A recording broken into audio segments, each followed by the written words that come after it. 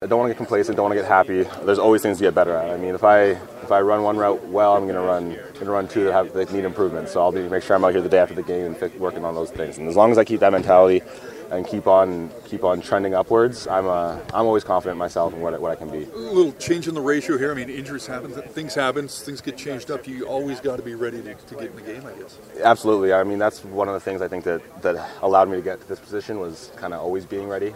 Week one, I played 4 of the 5 positions, and if I was being lazy or allowing myself to kind of rest on my laurels or stay at home at night and just play video games rather than going over those plays one more time, I might not have succeeded, and then I might not have afforded myself this chance right here. So just staying ready is what it's all about. So what's the difference as a starter now? Obviously, you won't be at your best all the time, but now that you know tomorrow, I mean, when it kicks off, you're going to be the guy. I mean, I think there's a little more added pressure, I think, and probably a little more nerves as well. I mean, you know for a fact that you're going to be seeing 50, 60 plays versus, hey, I'm hoping I get in for 10, 15. So, I mean, but with that, I think that only helps. That's just going to make me drink an extra gallon of water. It's going to make me try to get an extra hour of sleep or do another 30 minutes of stretching and stuff like that. So as long as you take that and take that added pressure, take those extra lumps and turn them into something positive, then it's only good.